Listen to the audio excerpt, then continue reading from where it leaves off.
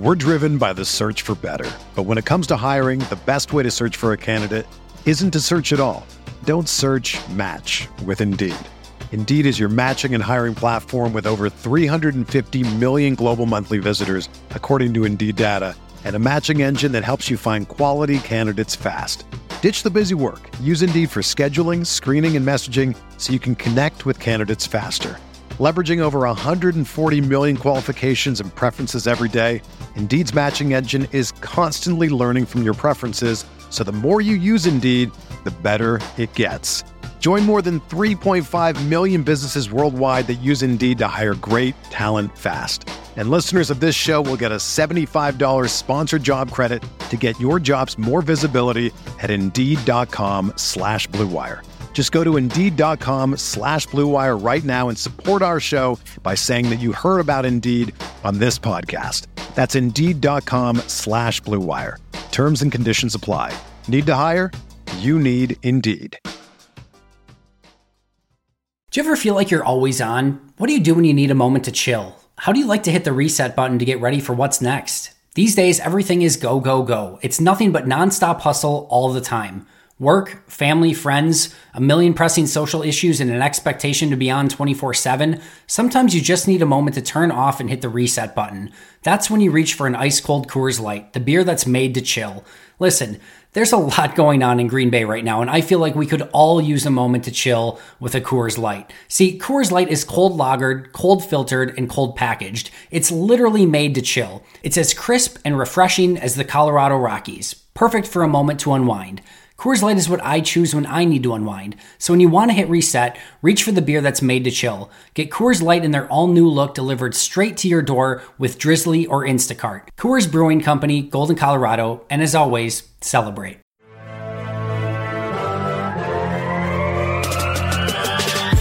"20 minutes a day, 365 days a year. This is the Pack-A-Day Podcast. Welcome into the Wednesday edition of the Pack-A-Day Podcast. I'm Steve Perach, joined as always by Dusty Evely, Sarah Kelleher. What is going on, guys? I don't know if you've checked Twitter, but there's something going on. The Packers re-signed somebody. Have you seen the news, Dusty? Did you see what happened? I did. News I can tell, like Kevin King resigned. I think everyone's really happy about it, which is great. I mean, it's great. Yeah, it was like $17 million. Like they just threw all the money at him. Fully guaranteed is the thing. Like it's crazy. Yeah, but I mean, good for them. Good for them. Good for him. It's a good deal all the way around. I'm very happy. We're all happy. And you know, Twitter just responded really well to all of that. So I mean, Sarah This is like the most positive I've seen Twitter since the Packers drafted Jordan Love. I mean, honestly. Man, I wanted to wait a little bit and see how you guys are doing before I jumped into it, but it's just right there. And Packers Twitter went insane today after Kevin King got re-signed for $6 million. We will see what the actual number is, so everybody can pump their brakes and calm down a little bit. We've already heard that number is probably closer to $1 to $2 million plus a whole bunch of incentives. So if he plays well, that's awesome. But you can fully expect the Packers to draft two people at cornerback, and potentially even still make a move at cornerback. So, yeah, man, it was wild. I legit saw the news. I think it was like 9 a.m. ish, and I was like, "Yep, I'm done with Twitter for today. Like, I'm just done. I'm logging off. I don't want to see this." And just a lot of bad takes there today. So, but overall, Dusty, outside of the comedy side of it, what is your take on Kevin King coming back to the Packers? I got a couple. I mean, for the most part, I kind of assumed this was going to happen. I mean, I don't know the specific deal. Like we said, we said, Steve, we don't really know when the money's shaken out. It's $6 million, but we assume it's not fully guaranteed. It's incentive laden. The assumption on my part all along has been, well, they will likely. It's a deep cornerback draft. I assume they're taking, at least 2 in the first few rounds. I would assume with the hope of getting those guys along. And we all know it's kind of that's I talk about tight ends a lot. Cornerback's kind of a tough position to transition into. So it takes a year or two generally for a cornerback to get up to speed. Not all the time, and actually it seems like that learning curve is down from what it used to be. But you don't expect a rookie corner, especially a second or third round guy, to come in and be a starter right away. So King said this seems like this guy, he's in here. He kind of knows what he's doing a little bit. He's inconsistent. I know that the NFC Championship game kind of negatively colors what he did last year, but it's kind of that bridge guy. It's a 1-year deal that likely means they're going to be looking at drafting a guy or two in the draft and using King as that bridge guy, and then he likely will not be around past that. So I think for a bridge guy for that deal, it's fine. I mean, it's I think there are other guys out there. And granted, it's the Packers, so I can't not bring him up. Like someone like Casey Hayward is out there. Like I think Casey Hayward I'd kind of rather have than King, especially given King's health issues and all that stuff. But another thing that I've seen kind of coming out that is really hard to ignore.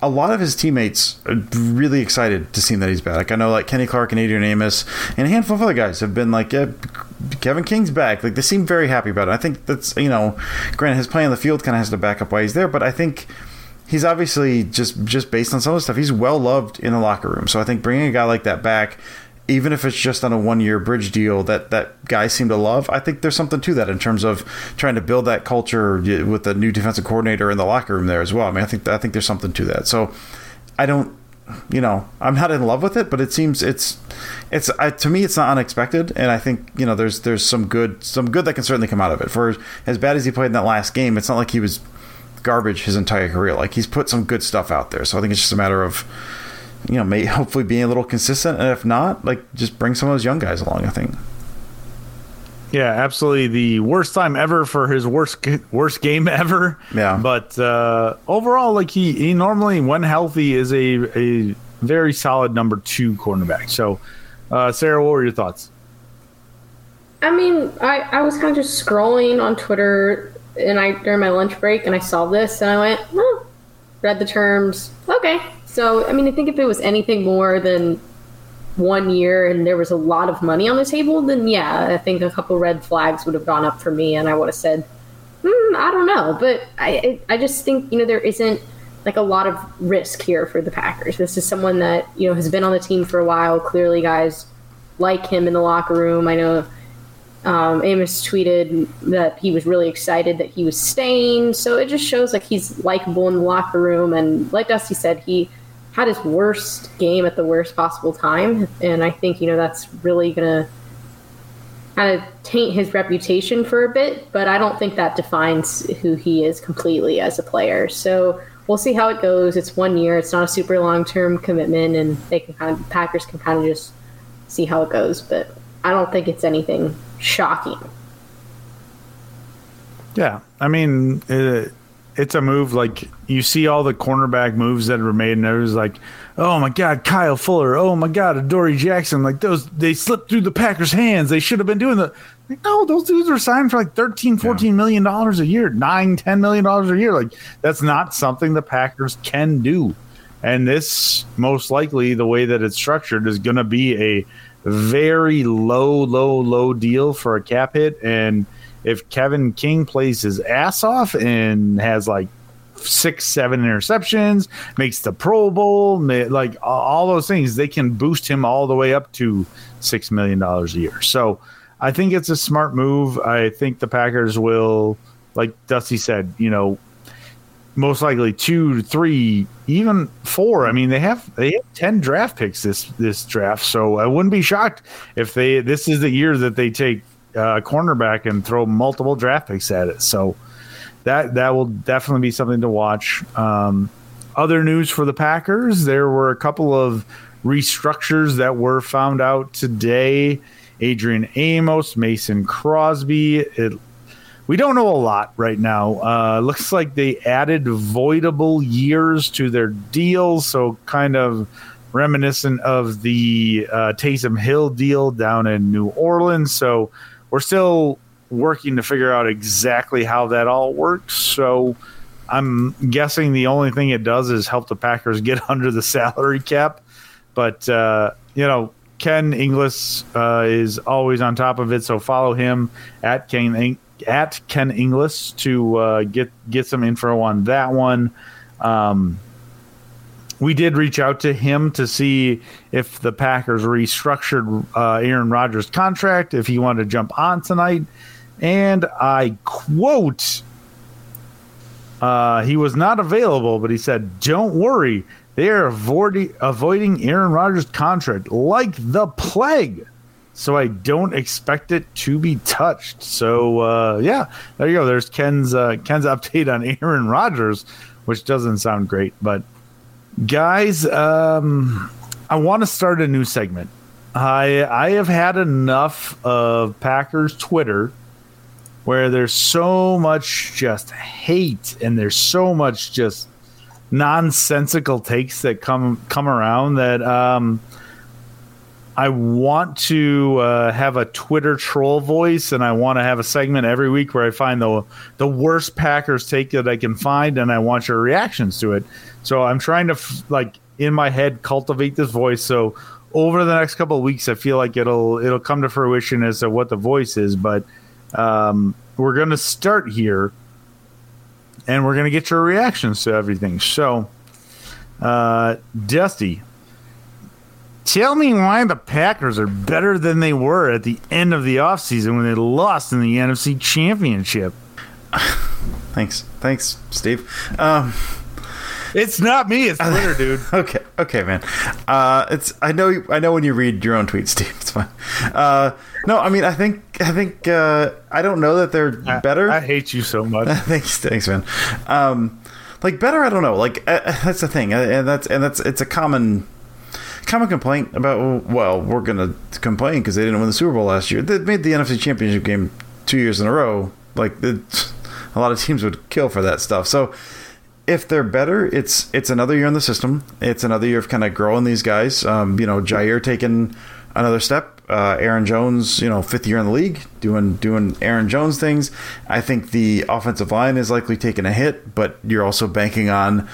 I think I've talked about this before. Maybe a slight jump from MVS. Maybe we saw him what he can do in this offense. So maybe that's just who he is. But if he takes a slight jump next year, same with EQ, full year of healthy Lazard, all of those things. To me, it's less of, and then also whoever they pick in the draft.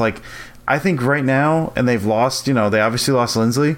That stinks. This was a team that was good enough last year with a jump from year 1 to year 2 in LaFleur's offense to make the NFC Championship game, and they should have won that game. So to me, it's are they better on paper? They're probably about the same, but that was good enough to get to the NFC Championship game. But then you factor in these incremental changes, these guys getting just slightly better, and then you add in this infusion of talent. More Dillon. I'm really excited. I think from picking one area, I think Dillon and DeGuara.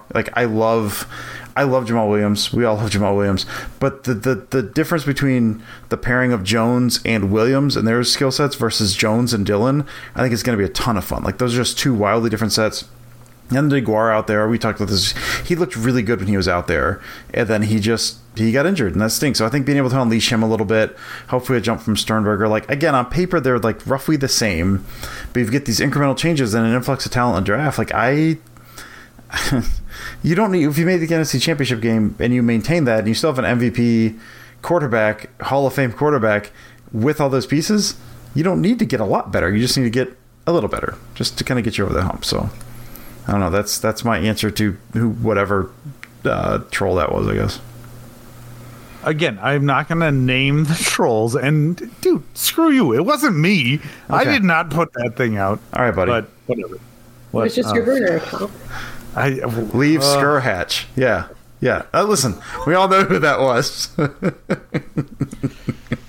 Sarah, you want to start hosting? I do not like this whole thing where both of you guys pair up against me. This is not fun.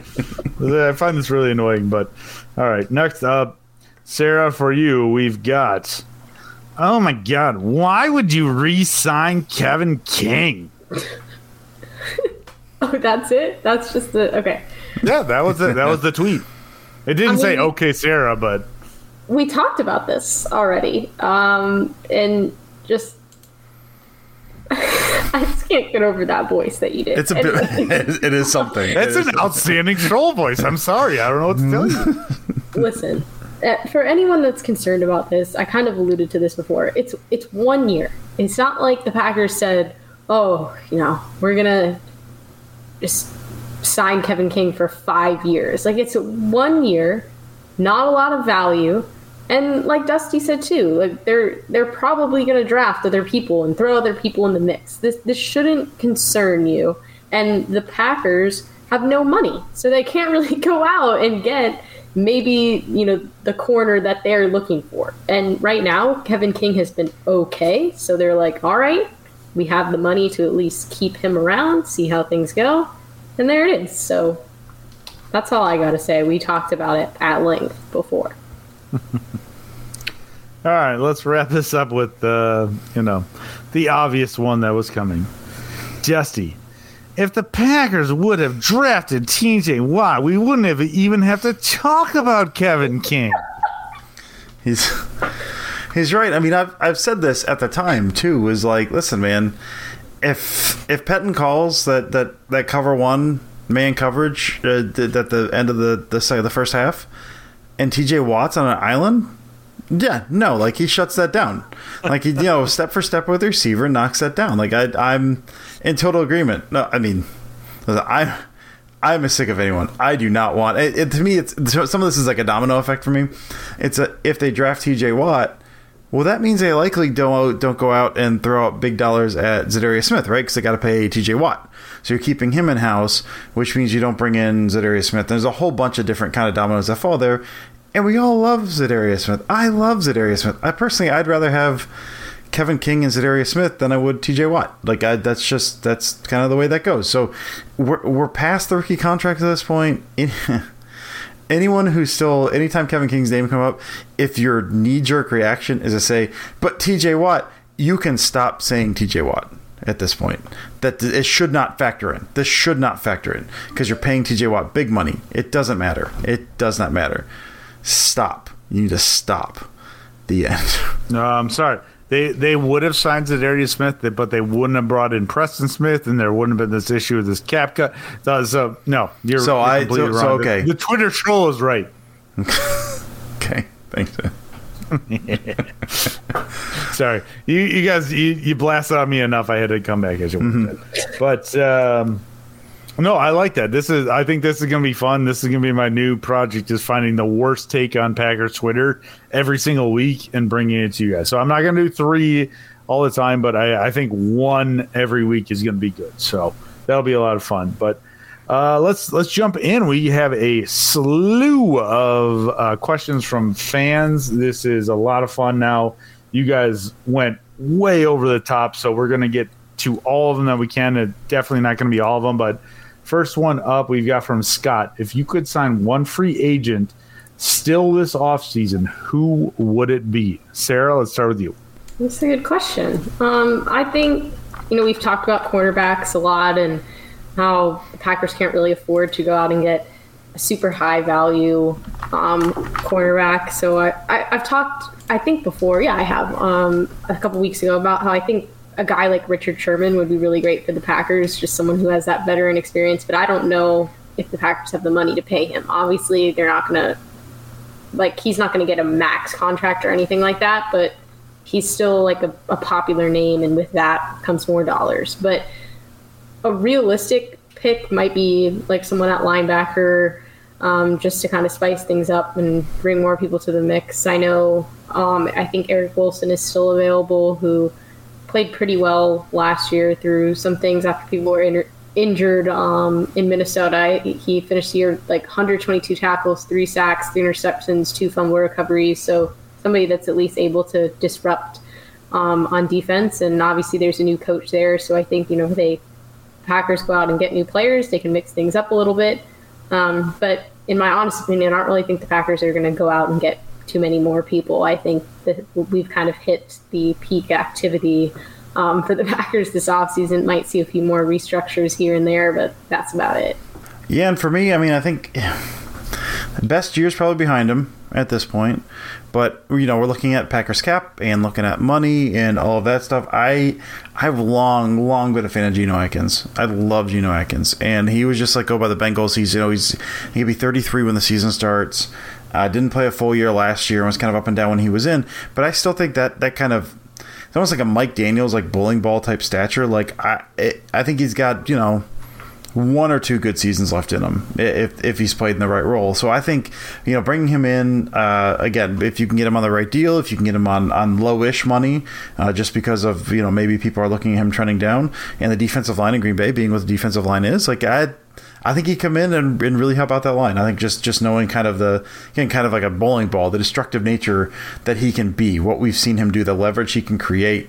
I think Geno Atkins would be. I'd be all in on Geno Atkins. Like I said, I've loved him for a very long time. So seeing him in Green Bay, even if just for a season, I think would be just be a ton of fun along that line. I'm also going defensive line as well, and I was thinking K'Wan Short, who has not been signed yet.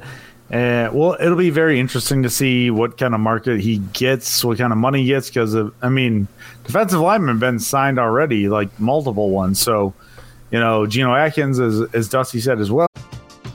We're driven by the search for better. But when it comes to hiring, the best way to search for a candidate isn't to search at all. Don't search, match with Indeed. Indeed is your matching and hiring platform with over 350 million global monthly visitors, according to Indeed data, and a matching engine that helps you find quality candidates fast. Ditch the busy work. Use Indeed for scheduling, screening, and messaging so you can connect with candidates faster. Leveraging over 140 million qualifications and preferences every day, Indeed's matching engine is constantly learning from your preferences, so the more you use Indeed, the better it gets. Join more than 3.5 million businesses worldwide that use Indeed to hire great talent fast. And listeners of this show will get a $75 sponsored job credit to get your jobs more visibility at Indeed.com/Blue Wire. Just go to Indeed.com/Blue Wire right now and support our show by saying that you heard about Indeed on this podcast. That's Indeed.com/Blue Wire. Terms and conditions apply. Need to hire? You need Indeed. Is also available. So, maybe he's looking for the right fit. Maybe he's looking for the right money. I don't know. But, man, if you can throw somebody like that next to Kenny Clark on the defensive line, that's gold. That's some gold stuff right there. So I would love something like that. Next up, we've got Dawn, who wants to know, cheese or caramel corn? Dusty, what is your preference on the popcorn side of the world? Man, I love popcorn. I've never gotten into the cheese stuff, like whether that's like the orange, or I got a friend that's a big fan of the white cheddar. For whatever reason, I've never been a fan of that. So I'm either just the straight like movie theater butter, or like just over Redenbacher butter, or out of those two, just caramel corn. Man, I love me some caramel corn. So for me, out of those two, it's caramel corn hands down. Credit Karma has always been there to help you make better financial decisions. And now they want to help you even more. With the Credit Karma Money Spend account, you can be rewarded for good money habits. Credit Karma Money is a brand new checking account where you can win cash reimbursements for making purchases. Just pay with your debit card, and if you win, you'll be notified on the spot, and your Instant Karma cash will be added back to your spend account. Open your FDIC insured spend account for free. There's no minimum balance requirements, no overdraft fees, and free withdrawals from a network of over 50,000 ATMs. And when you make a purchase between June 8th and June 30th, you'll automatically be entered to win $1 million. Right now, visit creditkarma.com/winmoney to open your free account and start winning instant karma. Go to creditkarma.com/winmoney to sign up for free and start winning. That's creditkarma.com/winmoney. Instant Karma is sponsored by Credit Karma. No purchase necessary. Exclusions and terms apply. See rules. Banking services provided by MVB Bank Incorporated. Member FDIC. Maximum balance and transfer limits apply. For me, it's the opposite. I'm a big fan of cheese popcorn. I kind of forgot about it for a little bit just because it's not super popular here in Florida. And then when we were talking about this question and I saw it, I'm like, oh, that was the best. And I know there's some like specialty popcorn places, or I've been to the farmer's market before and they have like specialty popcorn, and the cheese or cheddar one is always so good. Caramel, it's not bad. I'll eat it for sure. Never going to turn that down. But I think the cheese popcorn just does it for me because I want something like saltier and not as sweet when I'm, itching for popcorn. But they're both great. Yeah, this one's very, very fascinating for me because normally, like if you give me one or the other, it's cheese. Like I want the cheese popcorn. But the combination of the two, like, grab a little bit of each and eat them together, it's always really good. And I had a response to Dawn that was like loaded up in Twitter, and it was Joey saying, "Put your hands together," and from Friends. And I ultimately decided it was way too creepy for me to actually respond that way. But yeah, like the combination, the salty, the sweet, like that's always like way better than just one or the other. So if I'm giving that combination, I can do that, then I'm going to take the combo. But if it's one or the other and I don't have a choice, then it's just going to be the cheese popcorn for me. Next up, Andy Herman. Never heard of this dude before. If Kevin King were an Oreo, what Oreo would he be? Dusty, tell me. I'm going to go peanut butter pie. I've been on the record. One of my favorite Oreos is just the peanut butter Oreo because I think it's perfect.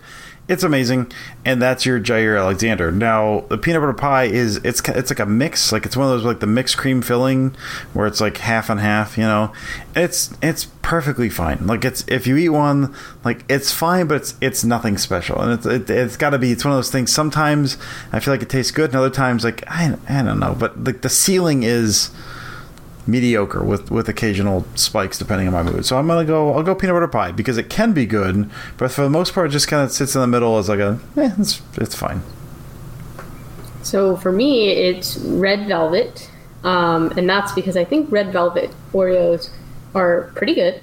Sometimes they really just hit the spot and it's exactly what I want and what I'm looking for, and other times I'm like that could have been better. That's how I feel about Kevin King sometimes too. But I also think red velvet Oreos have the tools to make everything work, and Kevin King has the tools and the skills that he needs to be a good corner, and sometimes he just struggles to bring all of that together. So I'm going red velvet.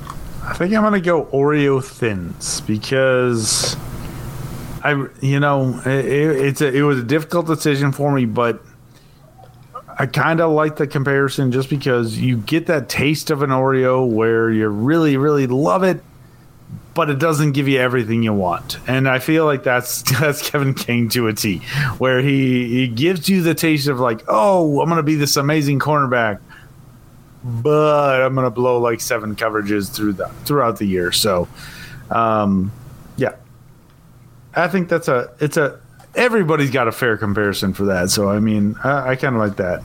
Next up, we've got Keith, who is coming in with some Marvel stuff. He wants to know, is it just me, or is Falcon and Winter Soldier going to tug even more at the heartstrings than WandaVision, given the mental health issues that are clearly present for both main characters? Sarah, we'll start with you because I know this one's close to your heart. Yeah, so I think it's going to tug on the heartstrings, but maybe in different ways than WandaVision. And I think, these two shows in general are very different, and they're hard to compare just from a material standpoint, right? Like I saw people say, oh, I think WandaVision is going to be way better than Falcon and the Winter Soldier. And it's like, okay, well, those are two very different styles. One is kind of like, it's more action, and the other is more drama and a little bit deeper storylines and things like that. So I think in the Falcon and the Winter Soldier, they are going to dive into the backstories of both Bucky and Sam, and we'll probably, get to know more about them, what makes them who they are, some of the struggles that they face. So I think it'll be emotional, and I definitely think, mental health will be a topic, which I think is honestly a big deal and a great thing that Marvel, is doing, that they're addressing some of those things head on. I was really surprised in the best way to see in the first episode, spoiler, this isn't a major spoiler, but one of the characters was in therapy. And I think that's really powerful, that you take these superheroes that are supposed to be invincible and they're almighty, but they still need to talk through things. And that kind of brings it back down to a human level of like, hey, even though they're these super beings that can have super strength and do all this stuff, they still need to talk through things too and feel emotions just like everybody else. So that's kind of, I think, what they're going to address and maybe tackle some of that. Yeah, I mean, Sarah, you said that better than I could. I mean, that's more or less. I mean, I think it is. It's going to tug at the heartstrings because that's what they do, and it's at the heart of some of this. And getting digging more into these specific characters, that's part of it, is being able to spend more time with these characters and seeing what makes them tick and seeing some of the fallout from some of these actions. Like, yeah, that's absolutely going to happen. But I think I don't know, the players in WandaVision, kind of the stakes involved, the whole created a family out of my extreme sadness and anguish. Like, it's going to be really hard to kind of reach those levels for me in terms of like what WandaVision, especially the last episode or two, what those last episodes made me feel in WandaVision. I feel like it's going to be hard to top that. So like you said, I do think it's going to do that, probably at a different level, or at least in a different way than WandaVision did. But I think just the way WandaVision kind of spoke to me personally and kind of made me feel things in those last couple episodes, I feel like it's going to be hard to top that. I'm not putting it past anyone. And part of that, honestly, is the length of it, because WandaVision was 9 episodes. I think you spend time with them. And Falcon and Winter Soldier is 6, and we've been through 1. And so we've got 5 left, and the first one I liked, but it felt like a lot of setup. So I feel like we're going to spend less time with them, and so I feel like that's kind of part of it. And again, just the lack of kind of specific family stakes involved. I feel like it's not going to quite get me to that the same way that WandaVision did.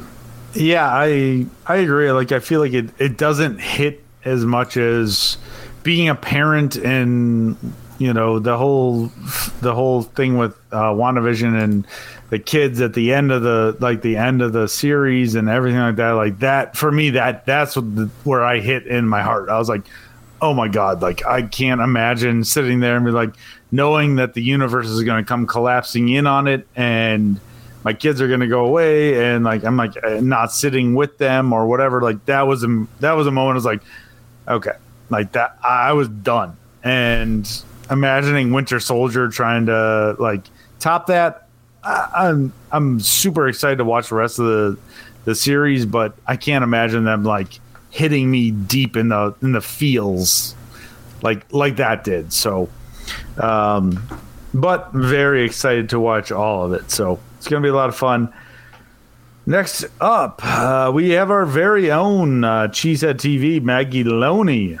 How big does a chicken nugget have to be before it's qualified as a chicken tender?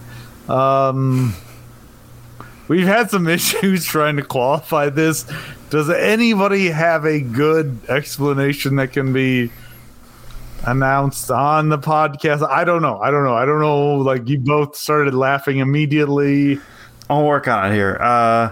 We'll say a chicken nugget, more circular, kind of round, kind of the same. That'd be for me almost like a silver dollar pancake or something. It's kind of like a round thing. Whereas a chicken tender's got to be a little longer, like length of your hand or something. I'd say like that's got to be it. I just a chicken nugget's got to be smaller and round, and chicken tender just slightly longer than that. So if I get any more specific, I have a hard time describing that. But that's the general definition I will give. Yeah, the pre-show dialogue about this was, yeah, we couldn't come up with a good description that wasn't dirty. So yeah, Sarah, do you have anything? I want to spare you from this one. So, do you have anything, or are you good? I mean, I was thinking about it more, and I guess a chicken nugget is bite size, whereas a tender you might have to break it in pieces or take multiple bites. So that's maybe a way that you could differentiate the two. Like, one, you could just eat it at once, and the other might take a little longer. I don't know. Okay. And I think I've got in my head, I've got it as a chicken tender is 3 bites or more. If you can't finish a chicken nugget in 2 bites, it's not a chicken nugget. So 3 bites, you have a tender. 2 bites or less, you have a chicken nugget. I think that's a pretty fair description. Honestly, I'm proud of us. I'm proud of how this came out. Good job, guys. You didn't do anything. That was my description, and you just What? Okay. No, I'm proud of you guys. Okay. I'm proud of all of us for getting through that. What we just got through. I'm very proud of all of us right now. Oh my god. All right, Jeff wants to know, does Goody know more about the Packers than the entire Packers fandom combined? Yes, that includes you 3. Also, your favorite Easter dessert. Dusty, is Brian Gutekunst way smarter than all of us combined? What do you think? Yeah. I would hope. I mean, listen, like, I think sometimes I get stuck in a weird spot, right? Because I think sometimes the GM job is way easier in some respects than we all make it out to be, and in other ways, way harder. Like, this is his job that he spends a very long time doing, and we can sit around and think about these things and look at Spotrac or whatever the devil it is we look at, but, like, yeah, at the end of the day, it's his job and Russ Ball's job to manage this roster. Now, I mean, the important thing to keep in mind, it might not always be in a way you like. And it might not always be like someone like, think of like the Kevin King signing. You may like someone else, or you may not like that Kevin King is back. And that's perfectly fine. But you have to feel the full roster. And there's also, I mean, I think for me, the biggest thing that I was trying to think about, we talked about a little bit with the guys except Kevin King is back. There's more here than just skill guys. It's, you know, leadership and guys that are well liked in the locker room and how that affects the team as a whole. It's not if you pull Kevin King out or you pull someone out, how does that impact the rest of the team? Like, these are a lot of considerations that, like, honestly, the vast majority of us do not take into account.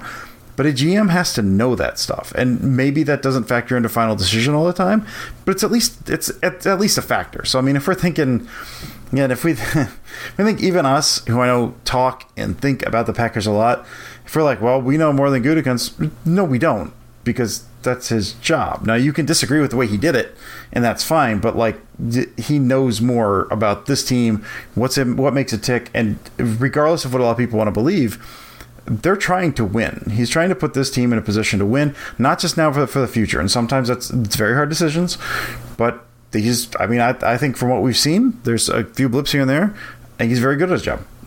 He's better. Hot take. Gutekunst is better at his job than I would be doing his job. I know. It's a shocker. No. You would be amazing as the offensive, passing game play caller. I would be amazing as the GM. That's where we're. Yeah. Okay, that's where we're at. Yeah. All right. That's fine. What's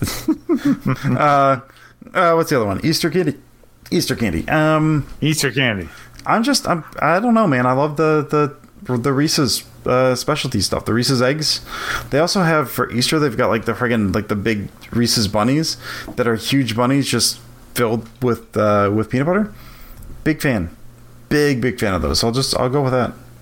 So for me, the way I think of a GM when someone asks, do they know more about the Packers than basically Packers Twitter and the Packers blog sphere?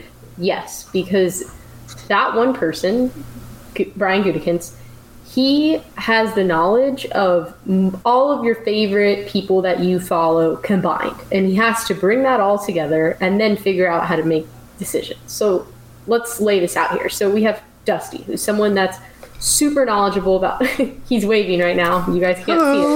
He's waving. Someone who's incredibly knowledgeable about the offense, the Packers offense, what it should look like, what type of players could come in and make an impact, what they're missing, what they need. Then you have someone like Ken, who knows all about the Packers salary cap and what every move means and what moves they should and shouldn't make. Then you have people that absolutely focus on the draft, which those people are going to replace us in a couple weeks during the draft. And they know everything about the draft. That's their Super Bowl, and they scout that all year long. Then there's people that love the defense and that they know everything about the defense and special teams, and the list goes on and on and on. So you take all of those people, whoever's your person, and you have to combine all of their brains into one brain, and that's Brian Gutekunst, and that's how he makes good decisions, and basically, serves as that guy for the Packers. So I would hope that he is smarter and knows more than everyone else, because I kind of see him as an extension of everyone else's knowledge. And he's kind of like the encyclopedia of the Packers. He has to know everything, and not only know everything, but the implications of what every move could mean, or what, if they don't make a move, what the implication of that could be too. So I don't know how he sleeps at night. That's a lot of pressure. After a couple spotted cows, everybody sleeps really well in Wisconsin. Just saying. But I honestly, I cannot. Honestly, I don't think I can add anything else, because that was perfect. Like, legitimately, that is exactly Brian. That is Brian Gutekunst's job. And people on Twitter, we love you, but you're morons. Because, yeah. Next up, Robin wants to know, a London game seems inevitable for the team. So do you embrace it, or do you think it is a waste of a game? I'm all for it, but I'm biased because I'm nearby in Scotland. Sarah, would you love to see a London game for the Packers? I would, but I need to go back because I forgot to answer the Easter candy question. So let me answer that quickly. Oh, no. So for me, it's the Easter sweet tarts that they come in, like, instead of like the circular usual sweet tart shape, they come in like little chicks or eggs and little different like Easter. So it's just normal sweet tarts? Yeah, but I don't know why they taste better than the normal ones. Like, I love sweet tarts. If they're in an egg shape?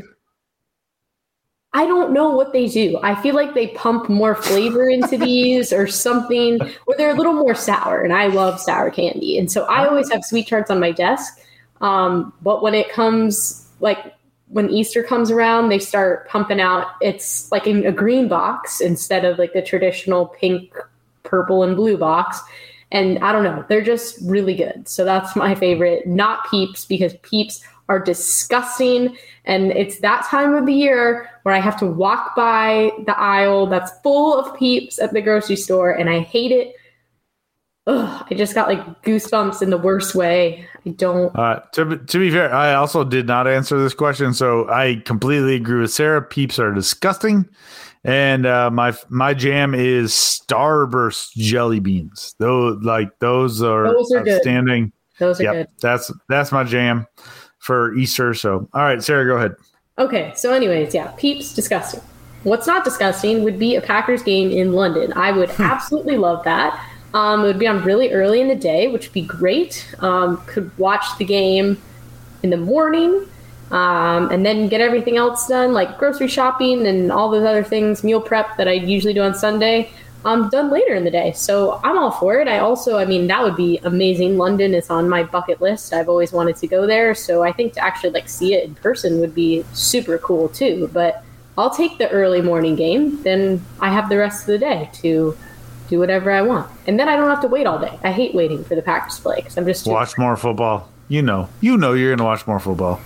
I mean, yeah, I have that on my TV while I'm cleaning and doing laundry and all the other stuff. So yeah, I'd be all for it. I'm not a season ticket holder. We go to one game a year. So for the most part, I love watching games in Lambeau, especially later in the year, just because you get the cold and the snow, and love the atmosphere. But yeah, game in London, yeah, why not, man? Like Sarah, like I want to talk myself into the fact that maybe I would go to that game because, like Sarah, London is a bucket list thing for me. I just want to go over there. I want to see the sights. I want to hang out there a little bit. That'd be nice. Realistically, I probably will not go over there, but it doesn't impact me one way or another. And at some point, it's got to happen. So yeah, hit a London game. The thing I love about the London games, and the same thing with whenever they do the games in Mexico City, is you always get just the random jersey sightings in the stands. Like, I just absolutely love those. It's gonna be, I don't know, Packers Jaguars over there or something, and there's just gonna be people with Dan Marino jerseys and stuff. I love just the random jersey spotting over there, which is just kind of an added bonus to a London game. But yeah, I'd be all in favor of a London game. All right, we've got Eric Thiel. What kind of draft flexibility does the Kevin King signing give to the Packers? And the food question. Oh, nope. We've already got the favorite Easter candy. So let's talk some more Kevin King. What kind of draft flexibility does it give to the Packers, Sarah? I mean, I don't think it really changes a lot what they had before. I think they might, we talked about this too. They might get one or two guys, whether it be a little earlier or later, and they can mix things around at that position. But I don't really think it totally changes what their game plan is. I think there's still positions of need and places that they're going to look at and players that they're probably interested in. So as far as flexibility, I think most things will stay the same. I think I'm generally in that boat. I mean, I think the only time it kind of changes is if they've got a guy in mind. I think it makes it so they don't have to reach. Like if they've got to buy, let's say Greg Newsome or something in first round. If they feel like he's a day one starter, that he could step in and be that number one, they don't feel the need to trade up and draft him if they don't feel like he's going to fall. If they also have a guy that's also highly rated on their board that maybe they can grab in the second round that maybe is slightly more of a project. So that, I can see that scenario playing out where instead of giving up draft capital to go up and get that one guy you think you absolutely need, this gives them, okay, we've got a year with King who, is fine in that role for the most part, a little inconsistent, but we know he can hold down the job and at least be a fairly average number two on the other side of the field while we bring along this rookie that we can grab in the second or third round as a developmental guy.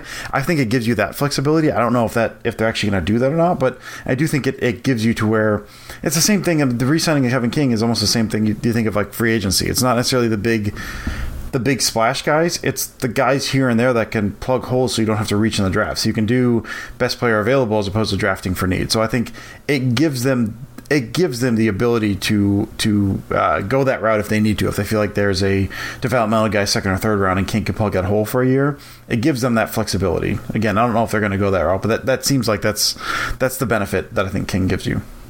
It's hard to knock it, but I mean, I think both of you guys are right.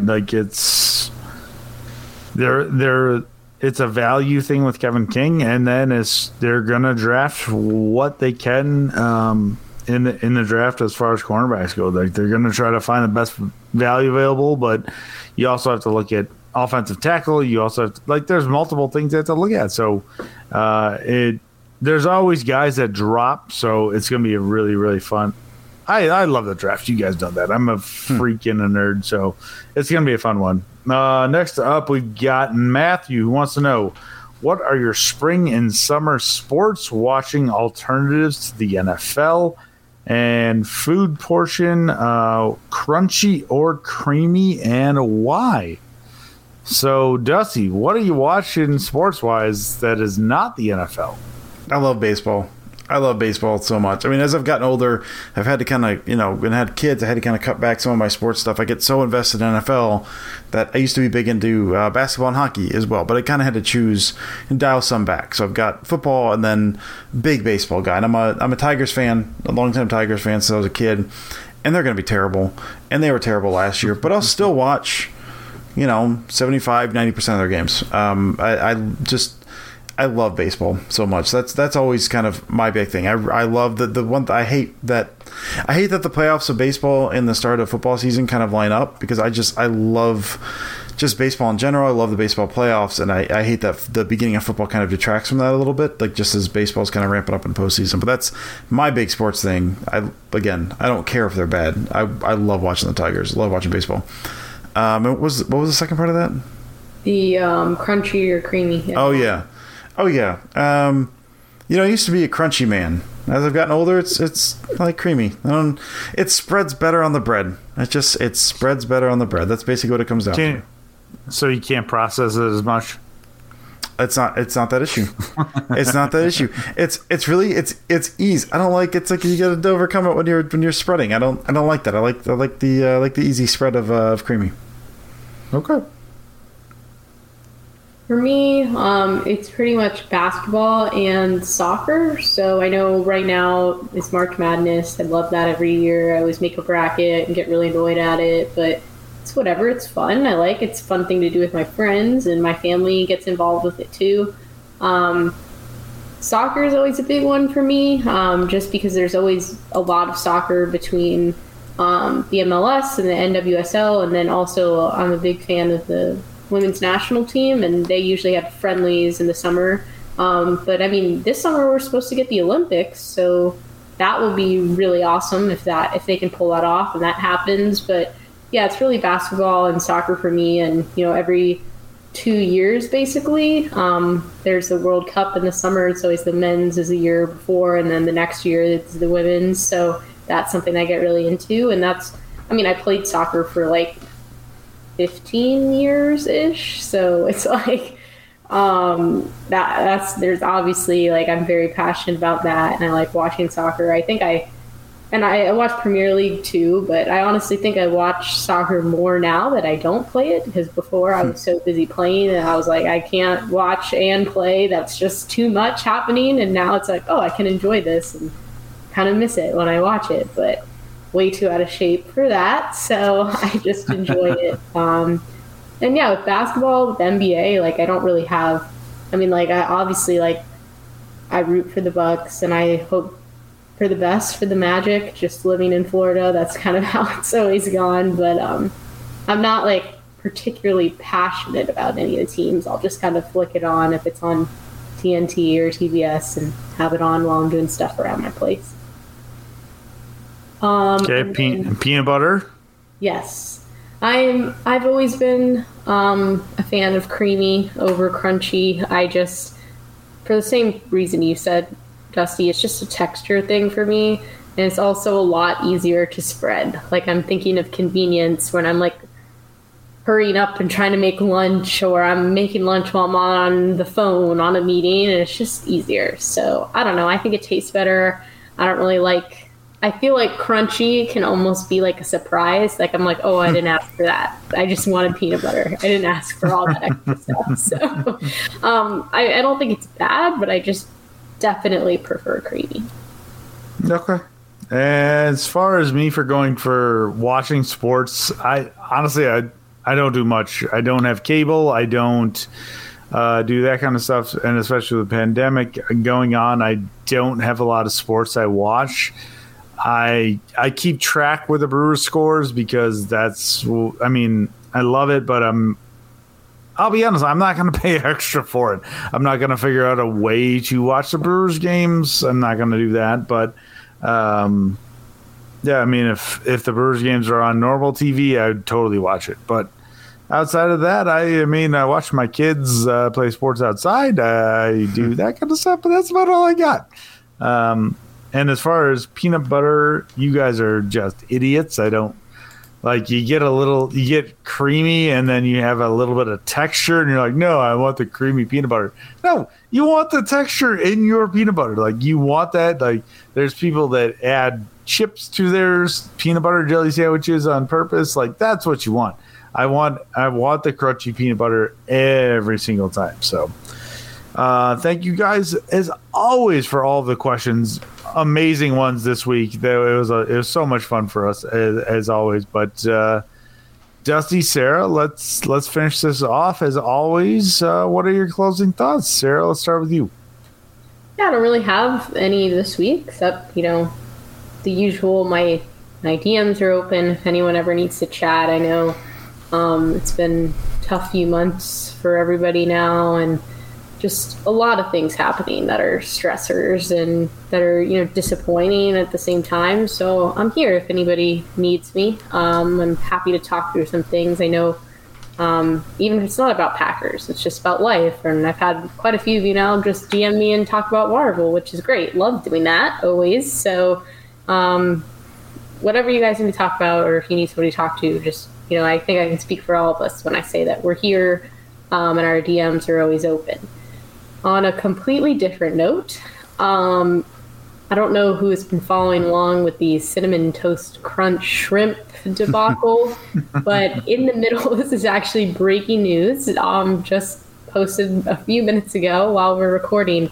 The original guy that posted about this and, that started this whole saga said, "I'm happy to report that carcinologist, which is a crustacean researcher that works at the NHMLA, is going to morphologically identify the shrimp using microscopy, and he will work with a team of researchers to use DNA to try and identify the shrimp down to species. So I guess that's the thing that's happening.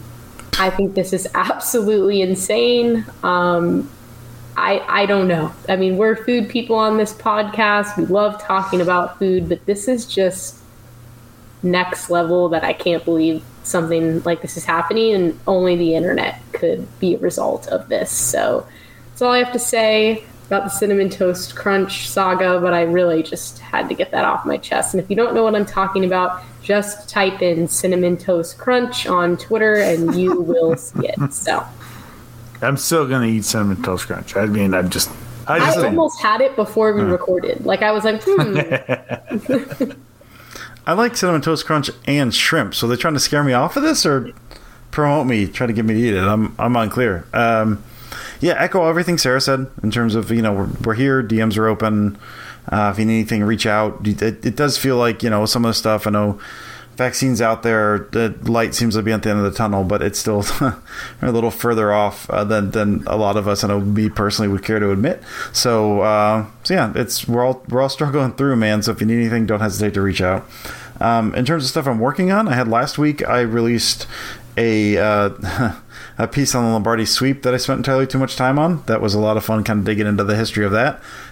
This week I've got nothing, but next week it's going to hit with the Favre to Rising pass that opened up scoring in Super Bowl 31. I'm digging back in. I've uncovered, I'm diving deep into a very specific rabbit hole here. I uncovered something. There's this thing. I assume, I don't know if you guys have seen it, the America's Game segment on the 96 Packers. There's a part where Favre is talking about that specific play, and he's saying that he was watching the Niners Super Bowl 24, and how Montana was checking to Black 59 Razor, and then he threw a touchdown, and Favre was like, "We've got that play," and that's what brought up his mind. The play on America's Game is a lie. The audible does not tie to the play it shows, which is blowing my mind. I came across that a few days ago after digging in, but that's beside the point. It's all beside the point. So I'm getting back into, the kind of the Walsh offense, which the 89 49ers team, that was the first season with Holmgren at the helm. Walsh had left, so Seifert was there. So digging back into that initial play, I'm finding as much stuff on that as I can, and then kind of tying that into how that played into both coverage and scheme into the Favre to Rise and touchdown Super Bowl 31. So again, it's one of those things. I feel it interests me a lot, which is why I'm digging in. I have zero idea how anyone else is going to react to this or care about it, but I'm having a blast. So that's going to be next week. That play is going to come out. But if you haven't already, I spent a bunch of time on the Lombardi sweep that came out last week over on Cheesehead TV. That I think was really great. It was really fun. So if you haven't read that one, you can do that. And next week we'll have Favre to Rising, and it's going to be a lot of fun, I think. Okay, so I just want to make sure you don't know how the reaction to Favre to Rising is going to go. How was the reaction to the Lombardi sweep? Please tell me. It went well. It's a very good reaction. Very good reaction to Lombardi sweep. I saw lots and lots and lots of quote tweets from famous ass people that liked what you were doing. It went shockingly well. Yeah, I was not sure how that was going to go, but yeah, it went remarkably well. So I'm hoping the same reaction. Still not sure how the Rising stuff's gonna go. Okay, so you're just gonna slow play it. Okay, I just want to make sure. He's humble. He's just... It's called imposter syndrome, Steve, and I am lousy with it.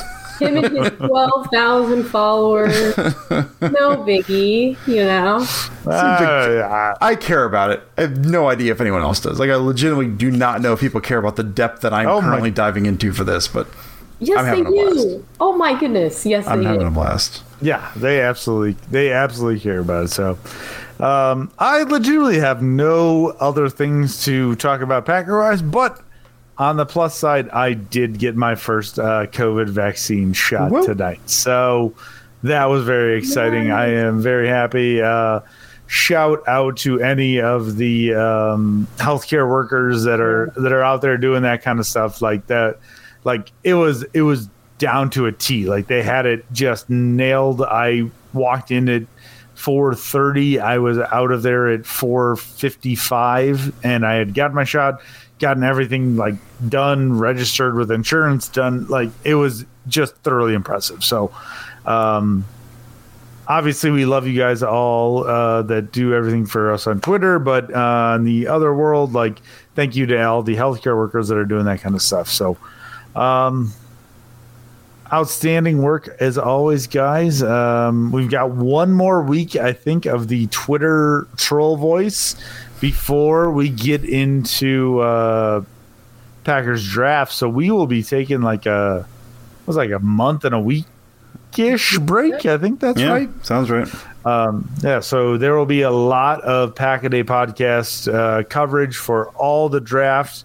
We will be off for it, but as always, you can hit us up on Twitter at Dusty Evely, at Sarah Keller 4, at C Perach, and we'll definitely help you guys out if you have anything going on. But thank you as always for listening. We'll be back for one more week. If you have any of the best horrible takes for Packers Twitter, hit me up. I would love to hear it. But thank you for listening. We will talk to you next week. And as always, go Pack, go.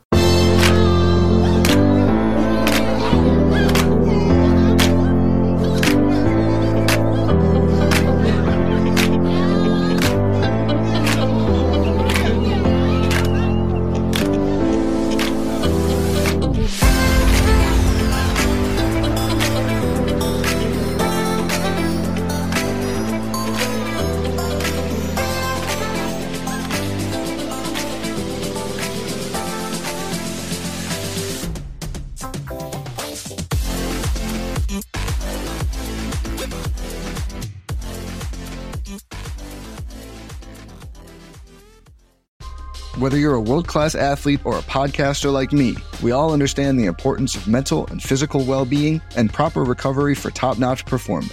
That's why I'm excited that Unified Healing is sponsoring this podcast. Unified Healing is a new and super innovative global network of wellness centers powered by Energy Enhancement System, or EE System. If you haven't heard of the EE System, you'll want to listen up. This technology promotes wellness, deep relaxation, purification, and rejuvenation. At hundreds of locations across the globe, access to a center is easy and affordable. Interested in experiencing the EE System technology for yourself? Go to unifiedhealing.com/bluewire to learn more and find a center near you. That's unifydhealing.com/bluewire. No material or testimonials on the Unified Healing website are intended to be viewed as medical advice or a substitute for professional medical advice, diagnosis, or treatment. Always seek the advice of your physician or other qualified healthcare provider with any questions you may have regarding a medical condition or treatment and before undertaking a new healthcare regimen, including EE System.